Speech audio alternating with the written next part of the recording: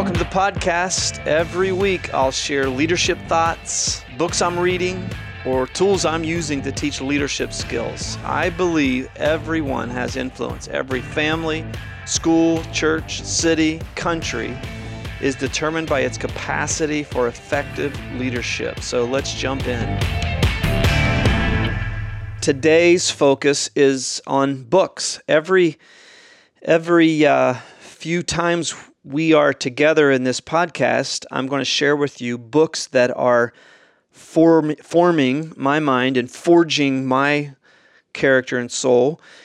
We do get this question quite a bit that, hey, give us a list of the books you're reading because obviously you're a reader. And yes, I am. I am a reader. Now, always remember, I get paid to read. So, oh man, how do you find time to read so much? Well, it is a part of my job is to be learning. And Southbrook staff will tell you that I believe firmly if you don't read, you can't lead. That does not mean that if you have dyslexia, if you have a reading disorder, that you can't lead. You must listen to lead then, because every leader has to be a learner. It's the nature of the beast. It keeps you fresh. It keeps you deepening your pool of resources.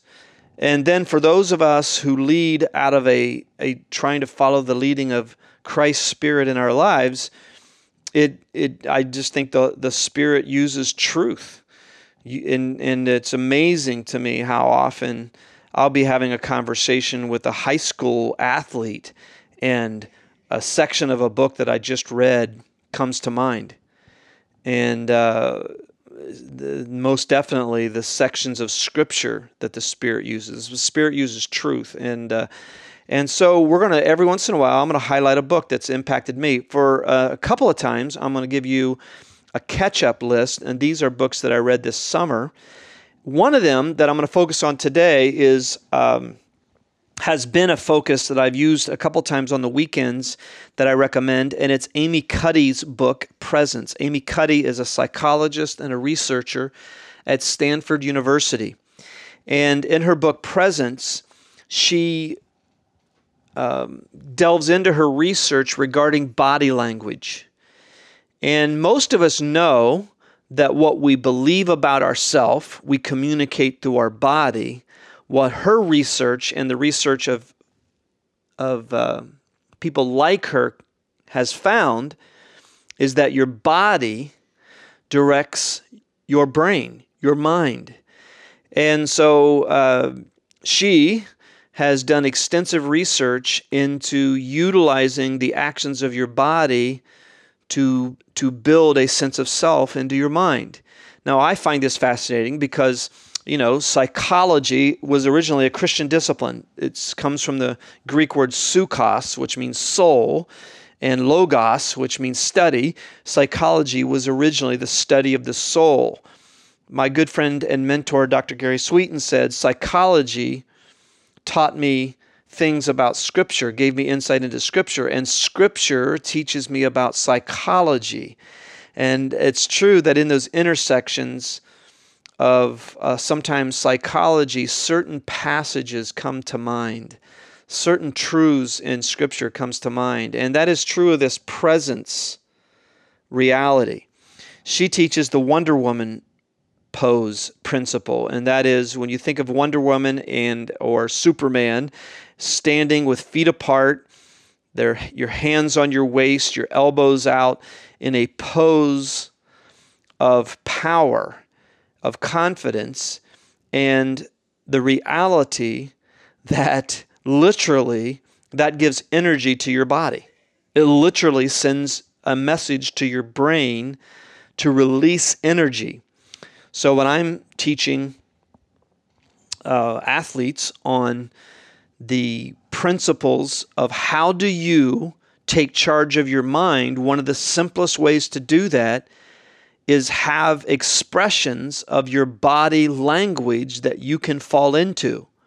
So for example, I teach tennis players and I'll say between points, go back, turn away from the net, to, beyond the baseline, turn away from the net and put your feet out and put your hands on your waist real quick in a quick Superman or Wonder Woman pose to send energy. You do not have to be captive to your emotions.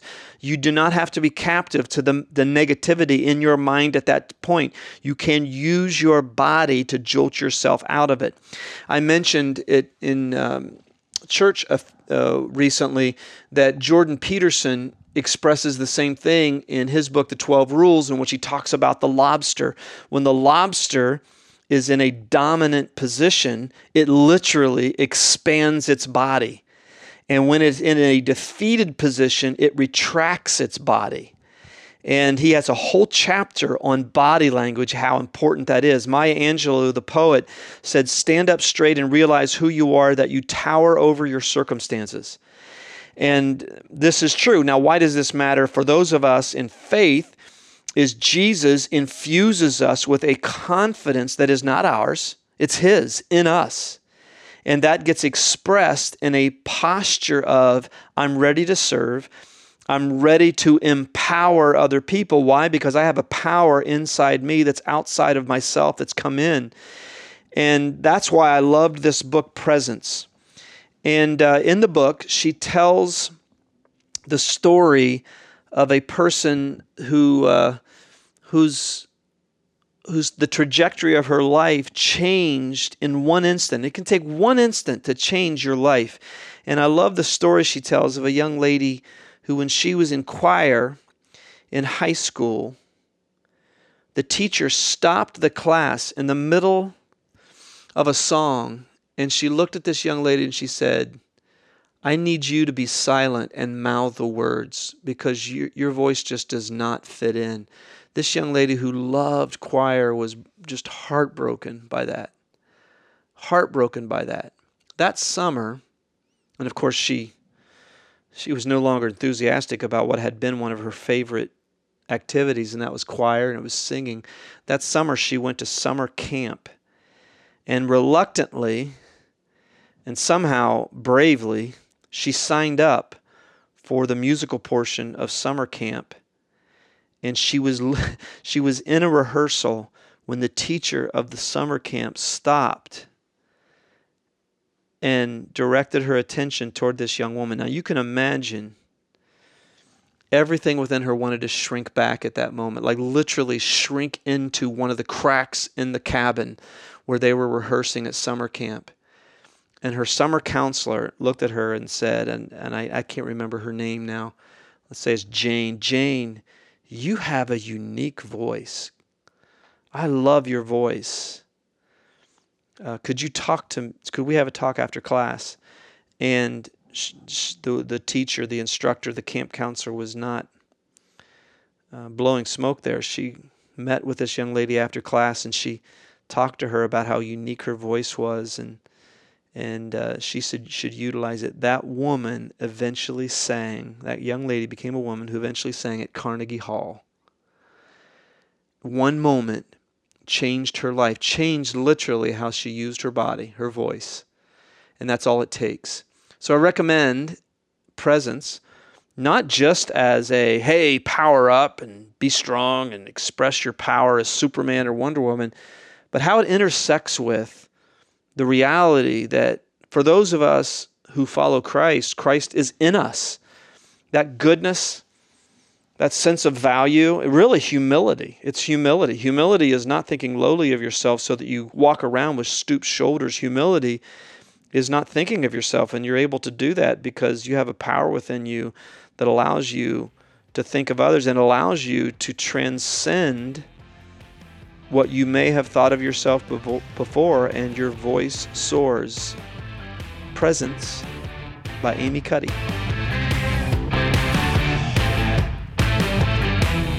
Thanks for listening. Tune in every week as we continue learning and growing in faith, in life, and leadership. And if this has been helpful to you, subscribe and spread the word. And I will talk to you next week.